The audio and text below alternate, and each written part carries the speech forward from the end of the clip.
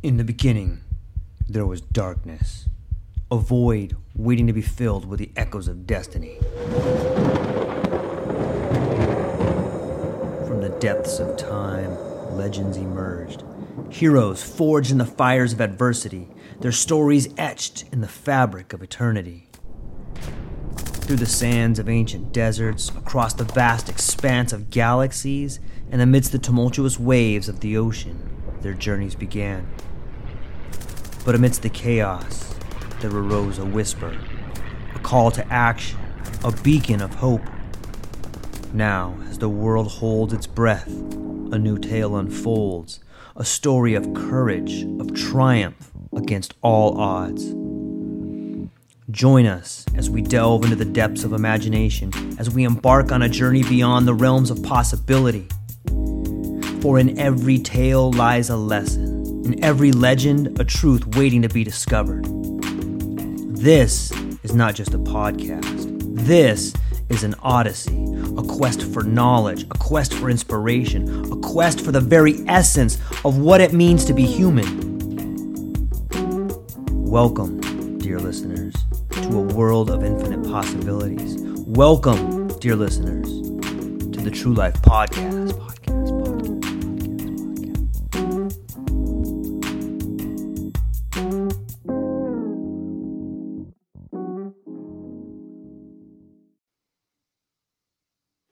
Ladies and gentlemen, welcome back to the True Life Podcast. Hope everybody's having a beautiful day. It's Monday. It's the 3rd of July, coming up on a big holiday tomorrow. There's a whole lot of magic in the air. And for those who watch my channel, you know I'm a fan of the mystical experience, magic mushrooms, and the whole idea that reality is more than you could possibly imagine. And today, I got on the one and only Magic Brad Goodham, coming to us. He's been a magician. He is an entrepreneur. He is an incredible individual that's been doing magic since the day I was born in the 1970s. So, Brad, I'm thankful that you're here today, my friend. How are you? It's good to be here. I'd rather be with you where you are because you're over in Hawaii. I'm here in Minneapolis, Minnesota. Yeah. You know, there's something pretty magical about Hawaii that just fundamentally changes who you are, and it's a beautiful thing to be here. It's magical. I mean, there's no other way to say it. But you know, Brad, you and I have some similarities, and you and I have been continuing this conversation on your channel and mine. And for those who may want to get more of a background, they could probably go back and check out the links in the show notes and check out some of our conversations. But as we move the ball forward here, I kind of really want to dive into depth about the difference between and the similarities between doing actual magic on stage and the perception of that, and the perception and being under the influence of like a magic mushroom or something like that. So I have a question for you here today, and I'm just going to kind of throw it out here and get your opinion on it. So altered states of consciousness, when we think about that, you know, both magic and psychedelics can induce altered states of consciousness. Magic often involves rituals and sometimes meditation or other practices. But I'm wondering, from your perspective, what is it about perception that allows magic to happen? Okay, that's kind of a deep question, isn't it? Yeah. I think part of it is because there's laws, universal laws like the law of gravity. Mm-hmm. But if you were to go into an altered state of consciousness, you can fly around. Are you really flying around because of the physical laws of gravity? Are you really flying around, or is that something that's just in your imagination? And if it is in your imagination, are you really flying around? It's just in the etherical world rather than the physical world. You still might be doing that, but some people say, well, you're just making that up in your head. True, but everything was made up in our head. I mean, Henry Ford said, I'm going to start building these cars, and all of a sudden they turn into physical reality, right? It started in his head. Yeah. Right. So that's how I think that's how magic works. And they say seeing is believing, but that doesn't necessarily mean it's true. And then the word truth, what is true? You know, is there an absolute truth, or is there a perceived reality? Because I've had situations where I thought I was going to die. I had situations where I thought I saw a guy disappear. I had a situation where I saw a cup slide across a table like it was some kind of telekinesis.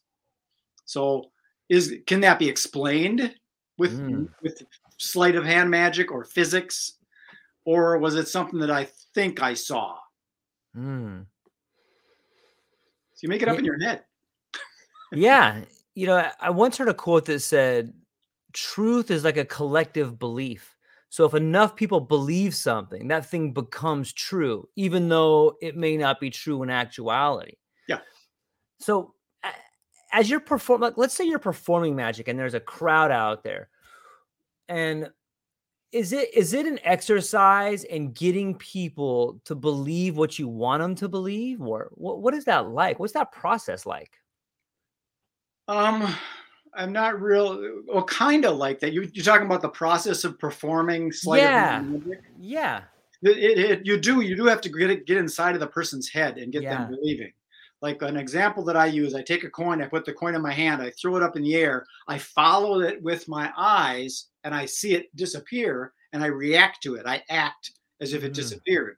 And a person would replay that to a friend and say, I saw him take the coin, he flipped it up in the air, and it disappeared right in the air.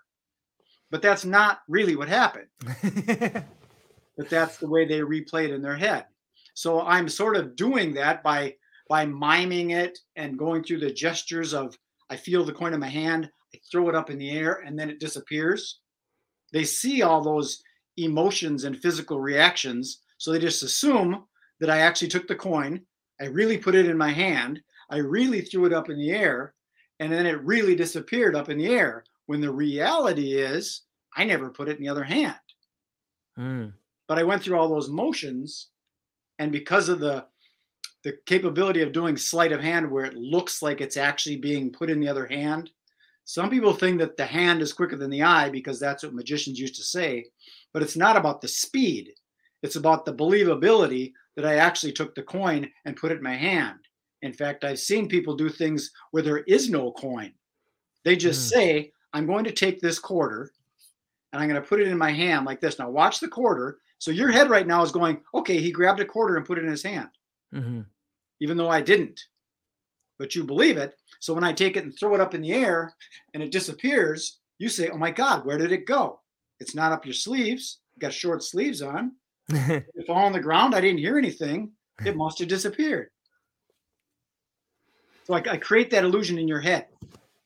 Okay, so this brings up a critical point for, I think, psychedelics and healing, because a lot of people have trauma with what happened in their life. And if we can use the idea of trauma analogous to a magic trick, you know, when we remember something, we're recreating it in our head. So the chances of us creating it the exact same way that it happened is slim to none. But what we remember happened becomes a lot like that quarter in the palm of your hand. If you believe it happened and you replay it in your mind that it happened, then it happened. You can say, Yeah. "Oh my God, I can't believe that person treated me like that." Boom, and that's the magic trick in your mind.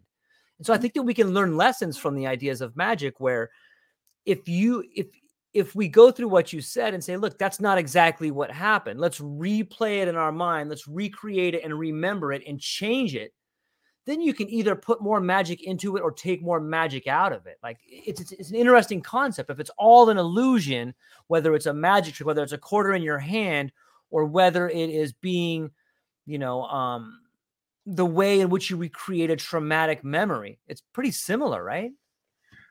Well, the some of the religious faiths, they say that God gave us free will. Hmm. That means we have the will to choose. Right. So if we believe that we were abused as a child, Hmm. like I'll even give you a real life example for Okay. myself. Okay. When I was a kid, I had alcoholic parents. They liked to go to the bar at night. So they would leave me at night by myself, which is traumatic for a little kid. Yeah. And they would then reward me because they'd left and I was sad and everything. So they bring me back a nut goodie, candy bar. Right. So I went through a breath session because I was trying to heal this thing. I had this abandonment issue. I Hmm. had no idea what it was. But with hindsight, realizing that it was my parents leaving me as a little kid at home by myself in the dark with creepy noises, scared. Yeah. I had this issue. So I guess that might be PTSD or whatever. I had some stress going on being abandoned. So then there's another biblical thing, forgive them for they know not what they do. Ever heard that one? Right. So I have to forgive my mom and dad because they didn't leave me because they were abandoning me. They left me because they were addicted to alcohol and they had to go drink. Hmm. So if I forgive them, I'm no longer wounded when all of a sudden my wife decides to go out with some friends and I don't go. I don't feel abandoned anymore because I've healed that wound that I had as a kid. But it was my belief that mom and dad left me by myself. But that's not what the truth was. The truth was they were addicts and they had to go get their alcohol. Yeah. Yeah. I think it speaks volumes of allowing yourself, and I think this is similar to magic, is that you create the meaning of that event, right? You can create, hey, this is a magical event, or hey, that guy's just palming it. It's like, it's whatever it is that you want to believe. But sometimes those illusions are so good that we want to believe it. It's almost like we want to have that feeling of either being mesmerized or sometimes victimized. Well, there is that situation where when something lucky happens to Hmm. you, Right. you say, "Oh my God, I can't believe that." Why can't you believe that? Why can't you believe that a miracle happens? Some people, I can't believe that happened to me. Well, sure it did. So it's really a perception in my mind Mm, of how you want to look at it. You can flip the coin on the other side. Like we were talking earlier about how the day was.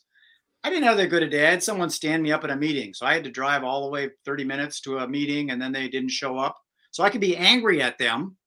But I look back in the texts and I guess they had a doctor's appointment yesterday. mm, Maybe something came up. yeah.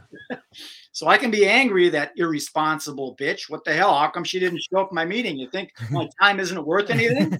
I could get all angry, Right. or I could go, holy cow, maybe they're on their deathbed or something. Maybe I can forget about me and start thinking on a holistic way. And the reality is I sat there on my phone, had a cup of coffee and a croissant and enjoyed myself. So enjoy the moment. Yeah, it's a good point. And I think that there's real uh, possibilities in there. And in some ways, it makes me think about this idea of connection in magic. What do you think is the connection between sometimes when I watch magic, like someone disappears, or there's that classic trick of somebody cutting a woman in half. It's almost like sometimes magic has this spiritual connection to it, like it's defying spirituality. And I think psychedelics also have that sort of some bridge in there. But what can you speak to with the ideas of magic and spirituality? Well, I think it definitely that kind of thing where you've got this physical world where you've got physical constraints. Hmm. We have to abide by physical laws, like a force in motion tends to stay in motion, Right. and gravity, and what are some of those other, like inertia and stuff like that, Right. where you fly off the merry-go-round if you get going too fast. Those things happen. Yeah.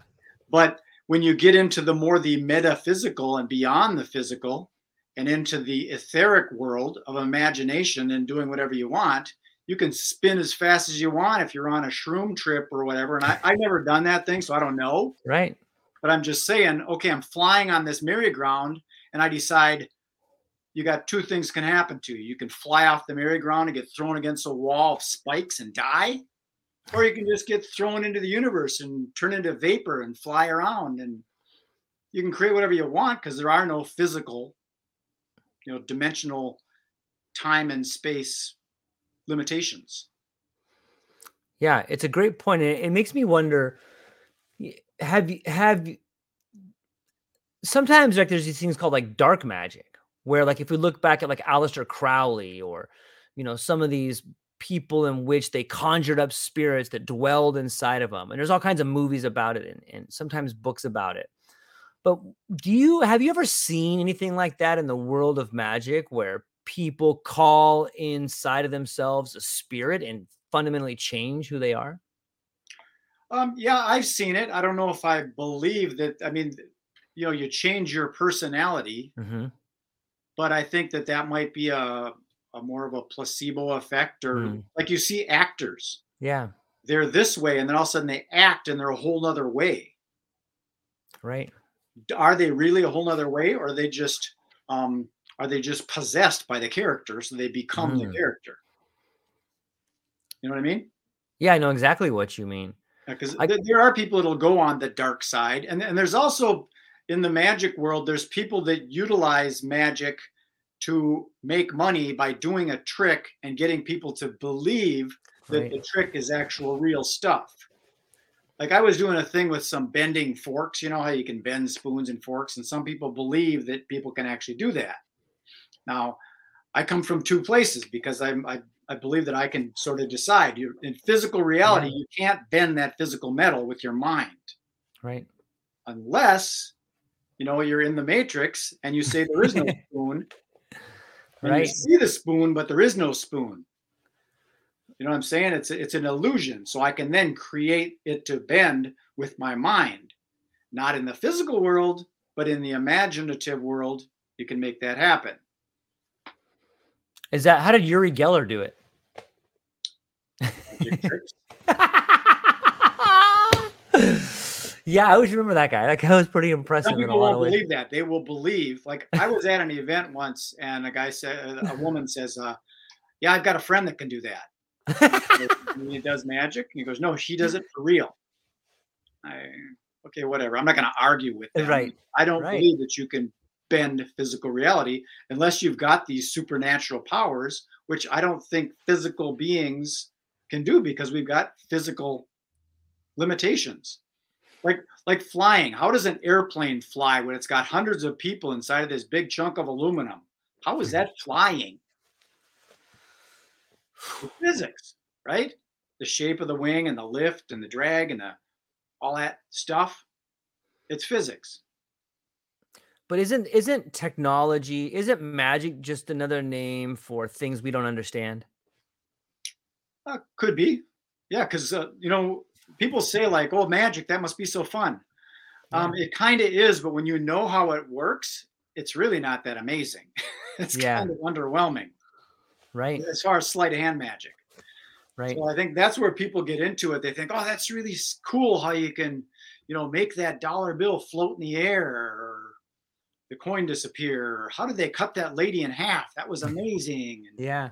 it looks miraculous, just like bending a spoon. How did you physically bend a spoon? And I think, you know what? If you can physically bend a spoon, maybe you can do something like bend steel girders and things. And if a couple of these telekinetic people got into place, they could prevent bridges from breaking with their mind instead of sending all those workers up there to do it. Couldn't you do Yeah. something more than bending a spoon? That's true. It sometimes I wonder when I think about the ideas of magic and what is possible. I and I think that we talked about magic being a technology that people don't understand, or physics, or something they don't get. But there's another side of it too that I often wonder about, and it's sort of synonymous. It's like this idea of premonitions. Like sometimes you can be so tuned into your environment that you can almost forecast what's about to happen. And that kind of seems like a little bit of magic to me. And I think that that's something that has been harnessed by, people that read palms, or some fortune tellers, or even a fortune cookie sometimes, but also by psychedelics. Like it seems to me that there's an extra sensory perception that is magical in a way. What do you think? I believe in that kind of thing. I believe that matter is finite. Okay. Molecules and protons and neutrons, and they eventually break down and they turn into energy. And then karmically, they may come back in a different form, but they still have that consciousness or that Mm, memory to them. yeah. So I believe that there are coincidences and serendipities and synchronicities that when two little molecules, they're in the etherical realm and they come together and they solidify and they click together, and all of a sudden you've got the beginning of something physical that comes back into place. So if you and I are thinking, say we've got a concept, an idea, Okay. Okay. and we put our heads together and we both think, I'm in agreement. The two or more agree. Yeah, let's do that. And we keep the ball rolling. You got two things that come together. And then all of a sudden somebody else comes in and says, yeah, I want to do that retreat thing in Costa Rica too. That's a good idea. And then some yoga instructor hears our podcast and then they go, I wanted to do a yoga retreat in Costa Rica too. What are you guys doing? And all of a sudden you got 3 people involved, 4 people involved. And pretty soon you got a real event in Costa Rica. Yeah, it's almost like when you put the ideas together and the energy together, you're creating an idea that can be translated into the universe and become tangible. And the more people that believe in it, the more power that goes to that idea.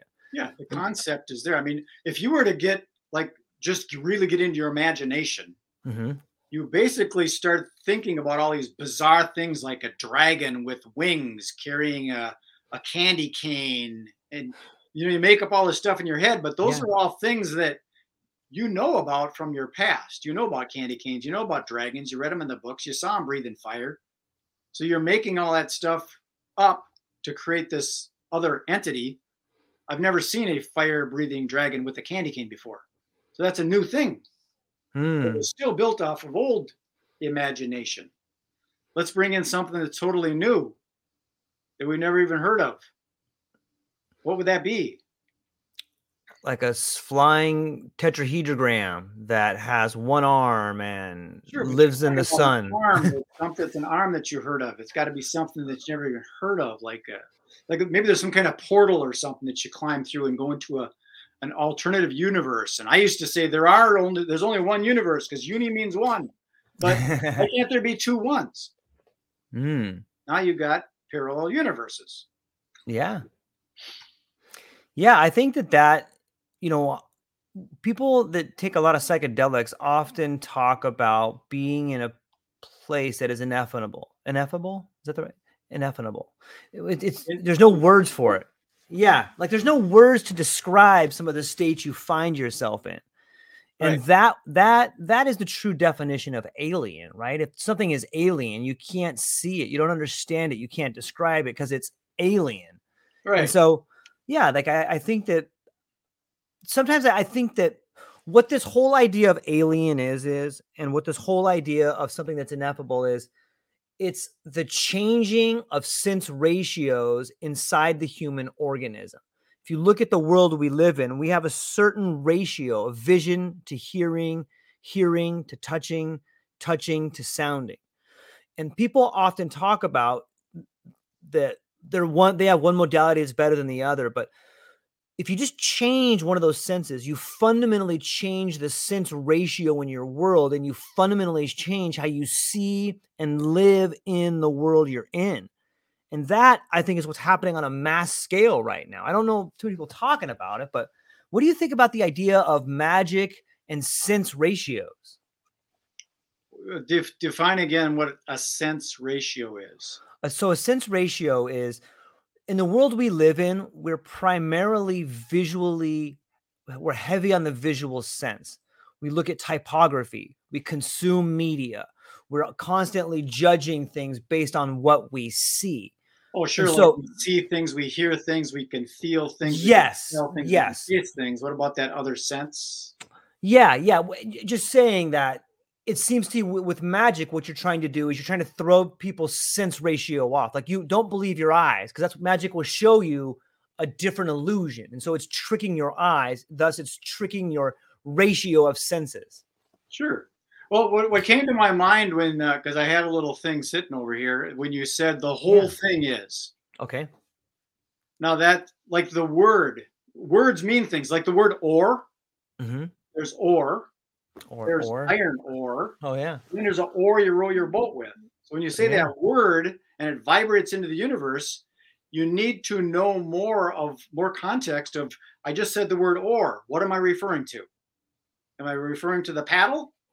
Am I referring to the mineral or the steel? Or am I referring just the word? So your mind has to connect that with something. Right. So here, let me show you an example. Sure. I've got an example. I've got these cards. Okay. So here's an example. There's 4 cards here. So we got a hole card. See the hole? Yep. Yep. The hole in the card. Then we've got a whole card. So Mm-hmm. the whole card is there. Then we've got another whole card and another whole card. So you got two whole cards and two whole cards. So if I should take the whole card, and on the back of the whole card is a back. If I put that behind the card, that makes it look like a spot. Mm-hmm. So the hole turns into a spot. And this on the same side, it ends up being two cards, but they look like they're spot cards now instead of whole cards. Mm. Doesn't that make sense? Yeah. So now if I should take the card, the thing off there, now the spot is really there. It's not a whole card anymore. I go tap, tap, tap, tap. Now that card has spots. The whole cards are turning into spot cards. So same thing here on this side. Same thing here. There's the whole card. And if I put that behind there, it becomes a big giant spot card. It's not really a spot card. It's a whole card with a spot. Because you're looking at all the spots, you're not watching the hole. That is beautiful. I love it. Play on words, right? That kind of means nothing, but I thought when you brought that up, I had to bring this effect out. I've been working on it. It's kind of fun where it plays with the. Is he talking about a hole or a hole? Yeah, depends on the context of the word. You know what I mean?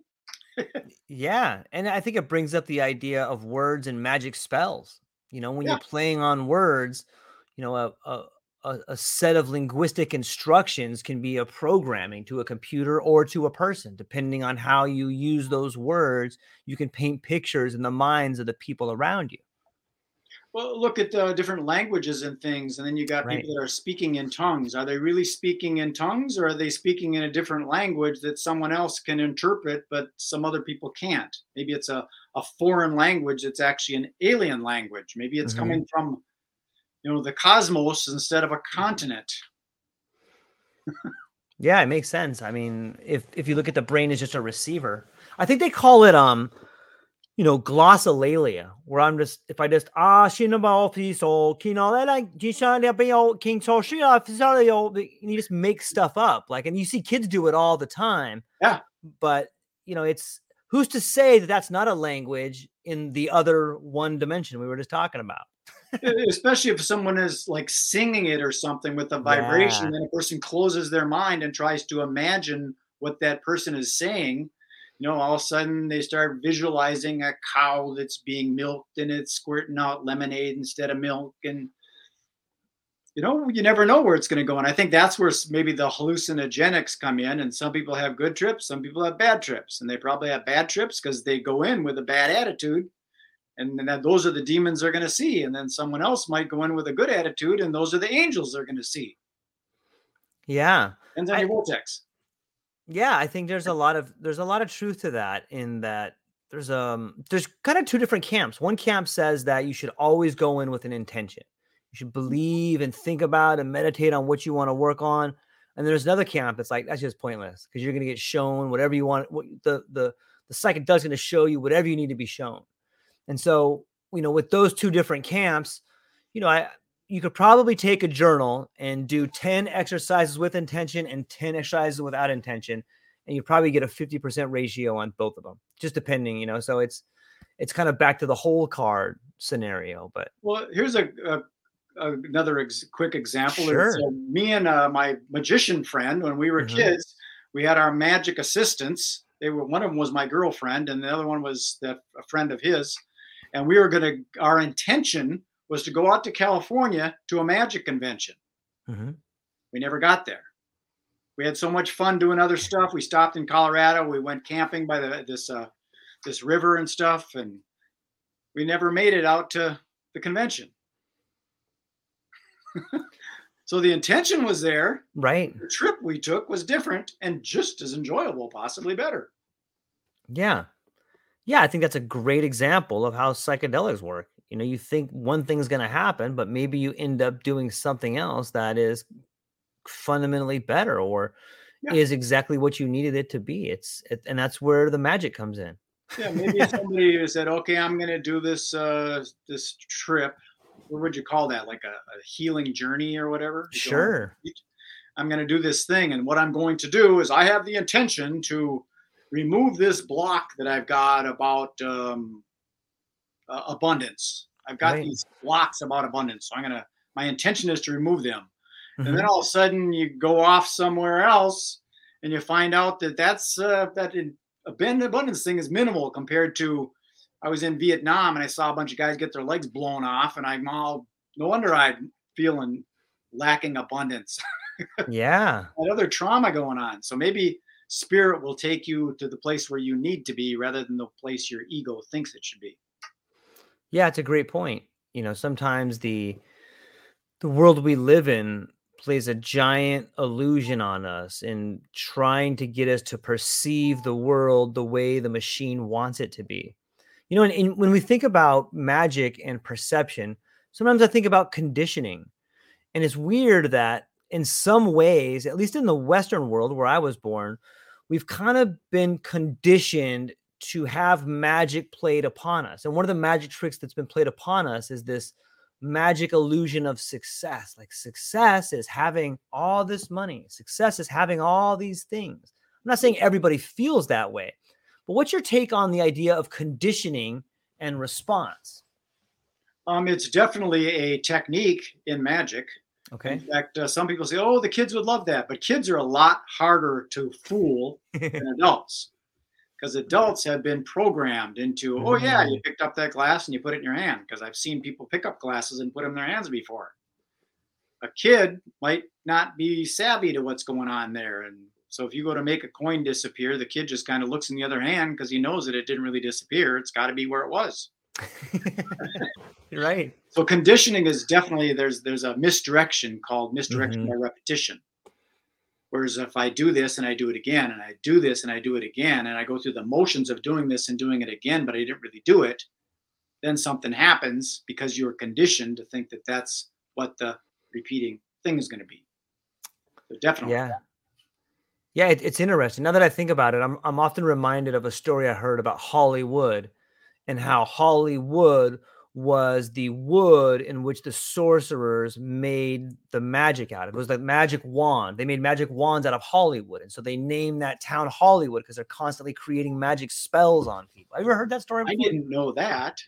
There's a word Yeah. called Hollywood, and that's where it might have got his its name. Yeah, well, I'm like 99% sure that's why it's Hollywood is the wood in which magic wands are made out of, maybe by the druids. That's really, really interesting because I was just talking with my wife today about I was thinking about starting a business of making magic wands because I do some of that. I got what did I Yeah. see in here? I was making magic wands and I was thinking of doing that. And now you say that Hollywood has got the magic in it, and it makes sense because Hollywood's just a big illusion. Yeah.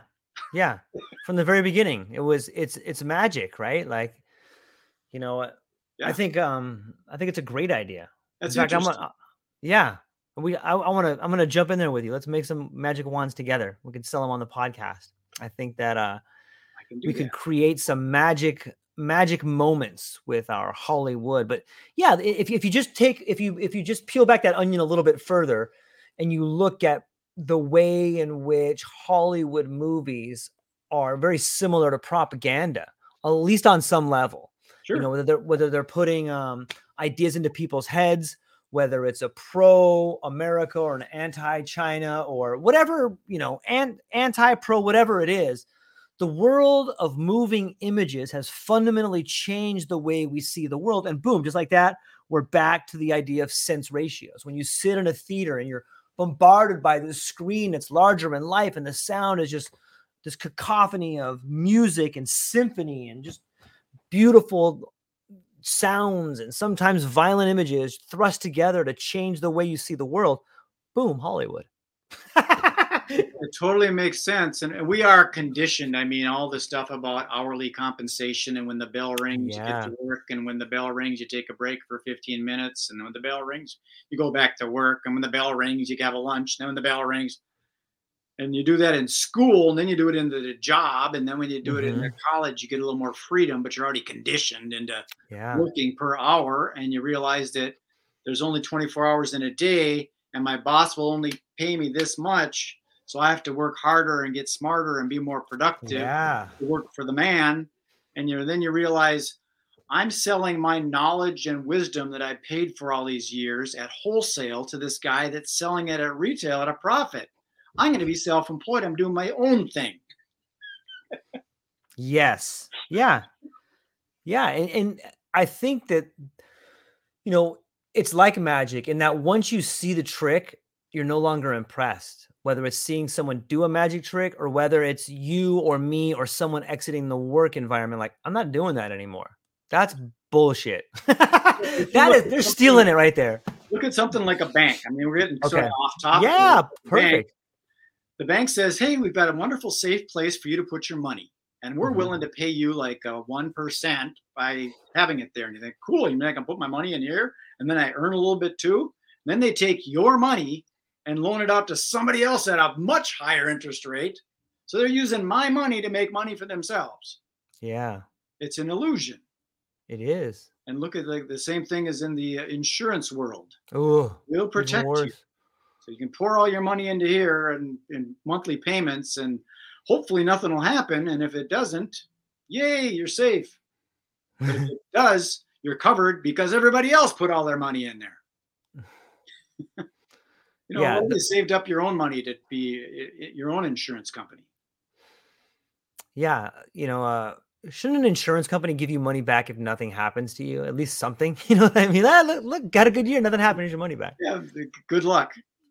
The be- the best way that I've ever heard insurance described was this like I forgot where he was from.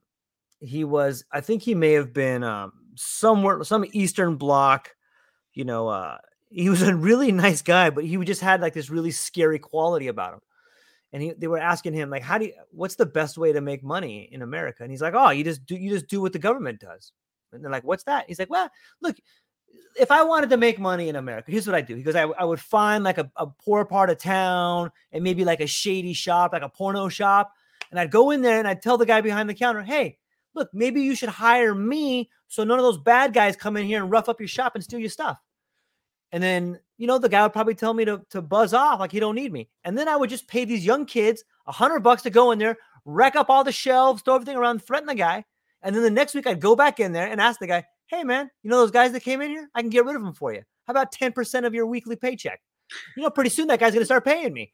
And he goes, ta-da, you got insurance. And I was like, oh my God, that's exactly what happens. It's just on a smaller scale. You just rev it up to a higher scale and then you have the government. I hope you don't get your channel shut down now. Well, let me say it like this then. So You're just kidding. Yeah. It's just a theory. Yeah, it seems to me, and I shouldn't harp on government too much because I think it was John Dewey who said that government is the shadow cast upon people by corporations. So right like that, we're back to corporations. So excuse my rant there. No, I get it. It's interesting. It's an interesting topic, but if you want to just pivot it, and like some people will, I've got this thing called the peace police, where you actually make money from being peaceful. Yeah. And some people don't like that. They don't think that peace should be attached to money. Why not? Yeah. War is. So it's a matter of shifting the vortex because they're going over to countries and blowing them up and then hiring Halliburton to go in there and clean them up. Yeah. What if we went over there into countries and fed people and found water and clothes and housing and made it all better, and then send people over to make the houses even better and landscape them and beautify them and stuff? Could do that for money too. Yeah. The problem with that is it's not very lucrative. Like if I come into your country and I get you to hate your neighbor and I stoke the underlying causes of hatred in your community, I set black versus white and man versus woman, Now I can steal all your resources without you really knowing about it, because you're so worried about your own freedom and your own safety that I can just come in, pay a corrupt government official, and steal all your resources. And like that's kind of what the United States has been doing to every other country in the world. And now it's coming back to our country. I think you could make the argument that what you're seeing in the United States is a divide and conquer strategy by multinational corporations that have bought out not only the Trump administration, but the Biden administration. And there's no longer any sort of real government officials that actually care at all about any working person anymore. All that we have now is just pure corrupt individuals that are willing to take money to do anything. We did a too cynical topic pivot. Yeah. See what happened, Brad? You keep me going on the whole. See, there's what we got to do. We got to do some magic and change the perception of what's going on there, because you can play in another space. You know, some of these people are functioning off of fear. Right. What if we started functioning off of happiness? Okay. Because here's the real deal. If someone believes that there's a heaven and you're going to go see God because you believe in Jesus and you accepted Jesus as your personal savior and all that stuff, you're going to go to heaven. What's wrong with just going over to some war and getting your ass blown up and dying?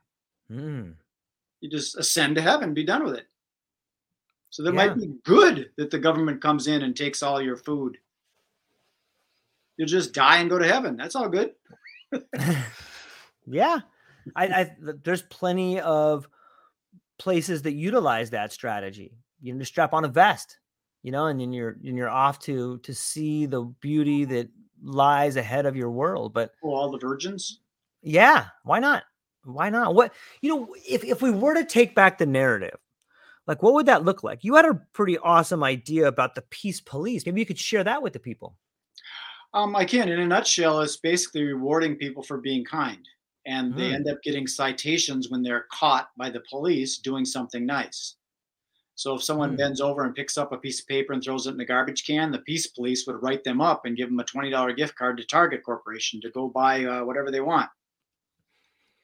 So it's that kind of thing. You'd have the big vision of it. I've done it before at concerts and stuff that we produce here in Minneapolis. But on a bigger picture, I can see peace police precincts and peace police patrol cars, where instead of someone getting scared when they see the cops, they would go, cool, I could get a thing to get a dozen donuts. All I have to do is give you a hug, right? And all of a sudden they write you up. And now the corporations are getting business out of the deal. So they're the ones that fund the precincts instead of the tax dollars and all that. We want to save communities, so we're going to raise taxes so we can abolish blah, blah, blah. What if they just shifted that and said, we're going to get this thing sponsored by, you know, Walmart and Starbucks is going to donate this for a bunch of $10 gift cards at Starbucks. They get all this advertising out of it, and they just got to drive around in a bunch of peace police cars looking for people doing nice stuff. It would change the thinking of the world, rather than you got to, you know, put that person in prison, because when you put people in prison, they go to college and they get educated. How the heck do you break into a Kia and start it? Yeah. Oh man, you just find that on YouTube. Yeah. Now they know how to steal cars. And do you know how much you can get for a catalytic converter? And then they go stealing catalytic converters. But what if the prisons were a different place of education, of doing things kind, and say, do you know that if you go and you hug somebody and open the door for them, you can make yourself $50? What? I just got to stand in front of Walmart and hug people? I can make a living doing that? Right. Sure. Yeah. It's all about perception. Yeah. What about the whole idea of commodifying community service? Like, you know, why can't there be, you know, a job board down at City Hall that is like, go paint all these red curbs red, and here's a contract for that. Like, or you know what I mean? Like, they kind of do that, but they don't give it to the citizens. They give it to whoever their buddy contract.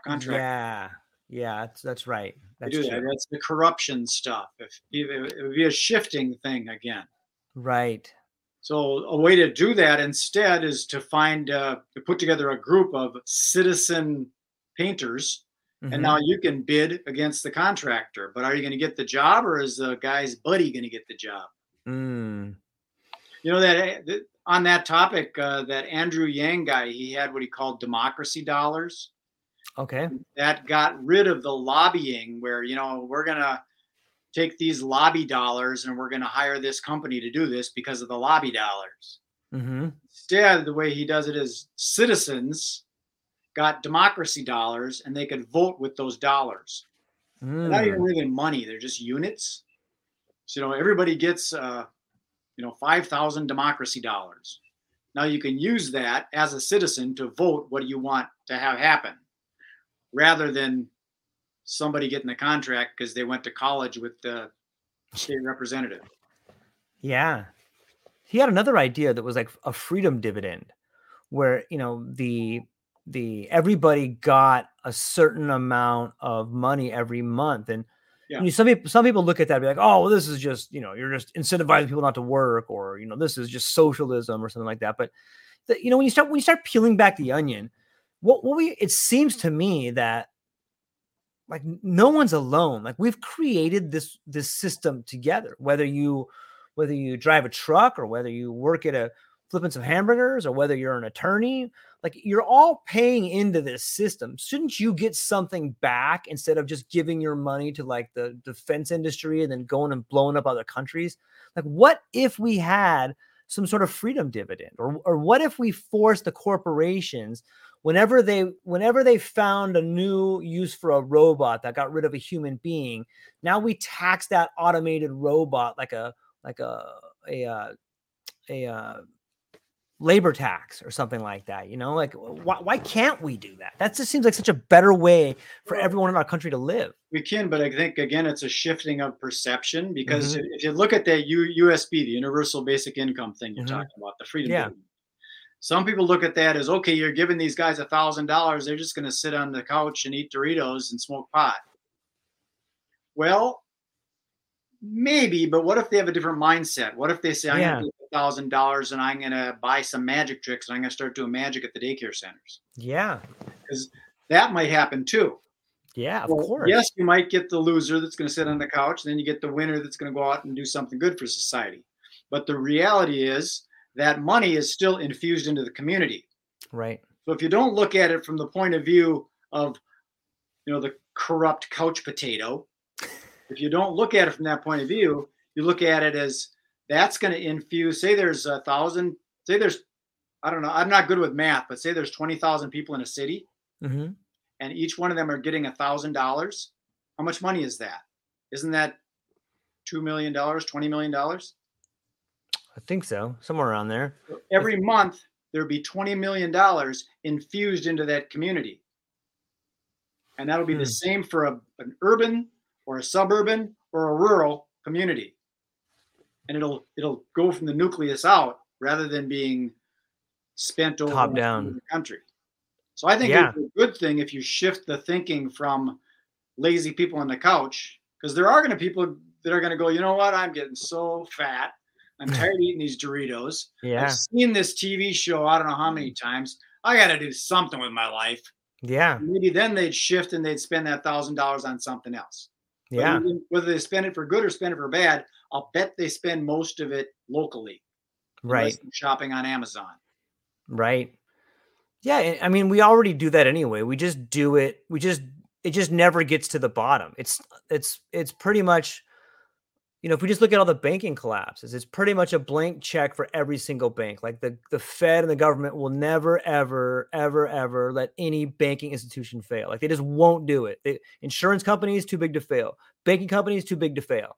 But why not the guy that has his own business? Like he's too small to matter. It's so weird how we have this That's idea. only if you play that game.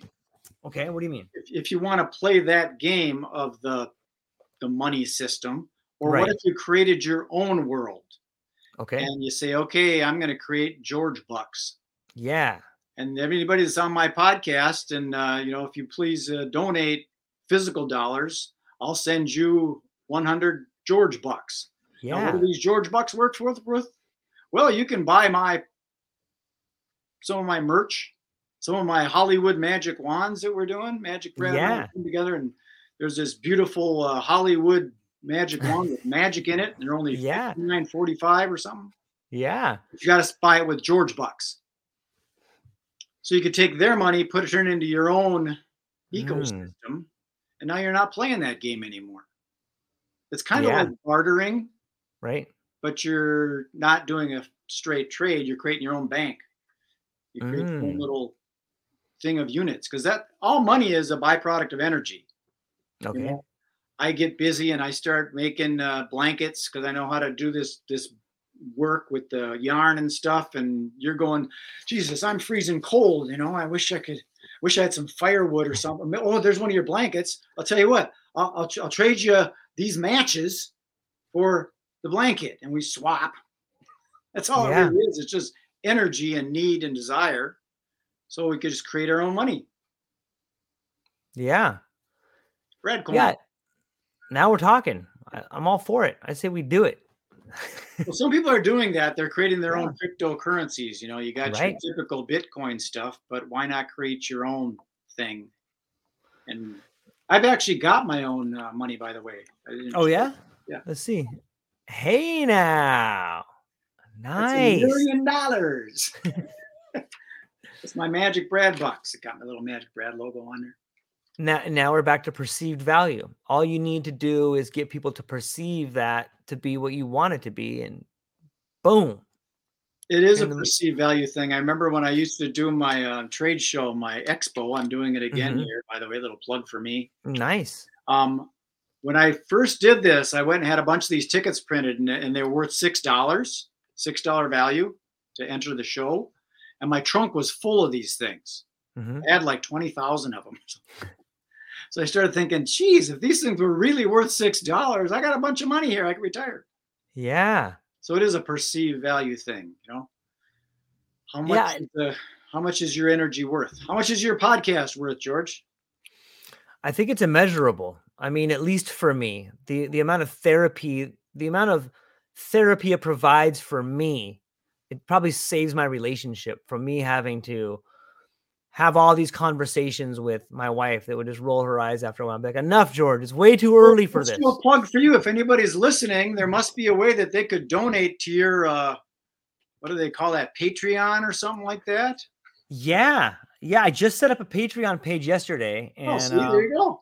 Yeah, I gotta put out the I have to put out the ways in which people can do it. So I got an idea that I set up, and here's what, let me throw this out here and see what you think. So I'll put for those listening, I'll put the Patreon link in the show notes when the podcast comes out, and then I'll also put it into this one once we finish here. But speaking of money and Patreon, so I'm setting up I just have one tier on my Patreon page, and it's called the microdose tier. And I charge everybody $5. You get exclusive content, you get access to me, you get a free copy of my newest book, and a few other perks in there. But one of the ones that I really like is that I charge $5, and for every subscriber I have, at the end of the month, I give $1 back. So if I have 100 subscribers and they're all paying me $5, at the end of the month, I give out $100 back to one lucky subscriber. And that way I feel like I'm kind of giving back a little bit, So if I had 10,000 subscribers, that would mean that I would give $10,000 back every month. And so it's kind of like a buy-in. You get to participate, you get some free merch, you get some cool stuff, and possibility of paying your subscription for a year or even longer. So what do you think about that? Well, you know me, I got my perceptions and my ideas. I love it, man. First off, you're kind of limiting yourself by putting, it's worth $5. Okay. And you're saying that if I got this many people, that's how much it would be. What if, this is just a what if kind of situation. Okay. What if in this thing we're doing, and some guy's sitting on his phone, he's on the bridge, he's thinking about jumping off the bridge. The guy's a multi-millionaire. He's just depressed with his life, and he's thinking about taking his life. He's sitting on that bridge, but he heard some of the stuff that you and I were talking about. And if there is anybody listening to this and you're a multi-millionaire, you want to kick down George some money, please do so. Yeah. Because maybe we gave him a shifting of perception, and he realized that his wife was not as bad as he thought she was. Whatever she didn't really do. He just made it up in his head. And now his life is fucking great. Nice. Because of conversation. So why are you going to limit him to be able to give you $5 when the fucker's got $1 million? That's a good point. But my hair covers it. Yeah. So I should set up multiple tiers. No, I'm saying leave it open. Mm. What if somebody wants to give you $1 6 times? You know, they've already given you more than you're asking for. Yeah, it's a great point. What if there's somebody else that just says, you know what, I just want to give him 10 grand because he's awesome. I feel like it. I like it. Yeah. Well, I'm gonna have to go back and make some changes then. Yeah, I would leave an open one if Patreon allows you to do that, and it might. You know, PayPal has that situation where you can just donate whatever. Oh yeah, it's open.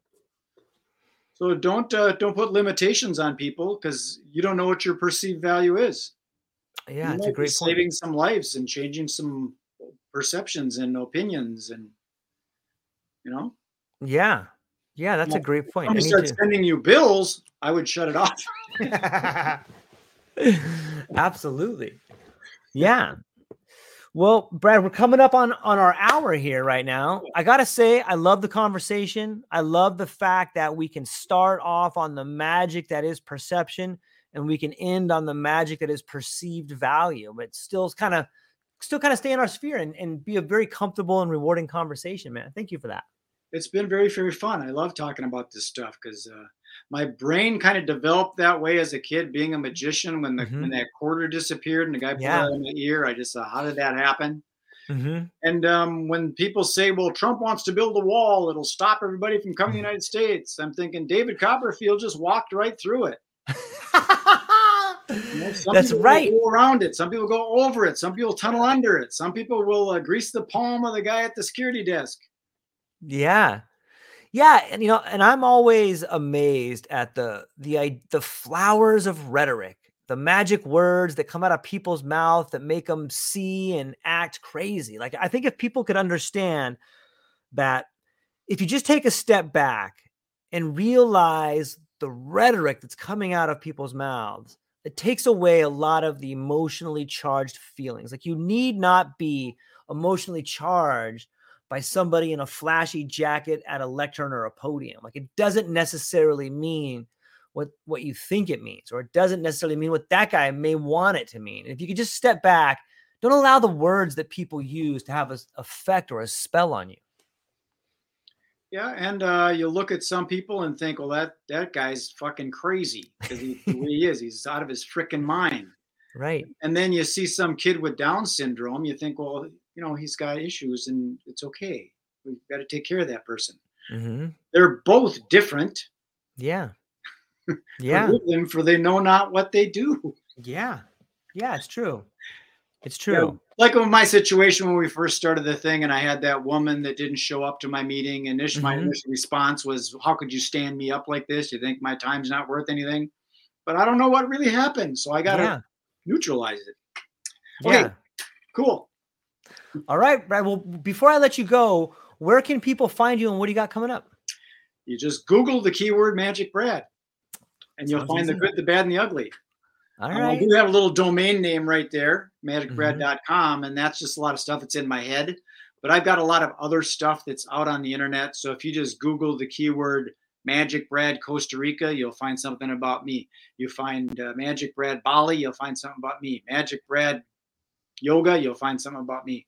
Because that's my word, Magic Brad. Nice. And I am the True Life Podcast. You can go down to the show notes. My PayPal address and my Patreon page will be down in there. Help support the show, and we can help get great content coming to you every day and making the world a little bit better. So that's all we got for today. Check out the links. Magic Brad, thank you so much. Hang on one second. I'm going to talk to you afterwards, but I'm going to hang up with all our friends here. That's all we got for today. Aloha. Aloha, everyone.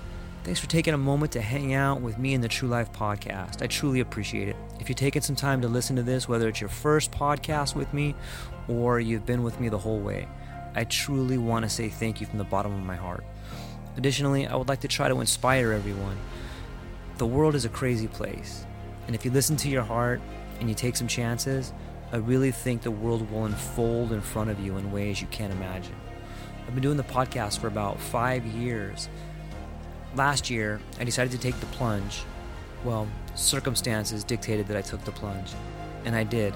I've begun working on the podcast full-time for almost a year now, and it's been so rewarding to me that I would just want to try and inspire other people. If you have a dream, if you have a vision, follow the voice in your heart, listen to the song on the wind, and embrace the challenge. I think you're strong enough, you're smart enough, and you're good enough to make your dreams come true, but you have to believe in them. And I truly believe wholeheartedly that if you take a chance, a real chance on what is possible, then your dreams will unfold in front of you. Uncertainty can be a monster. It can be something that we run away from. But much like fear, if you stand in front of it, it's not that big of a problem. I know everyone listening to this has a dream and a vision, and I hope you all conquer it. And I want you to know it's possible. Take baby steps and move towards it, and you will get closer to it. Your relationships will be better. Your life will be better. And you know what? You deserve it. You're an amazing person. If you get a moment, go down to the show notes. If you can, support the show. Thank you so much for being here. Now let's get to it.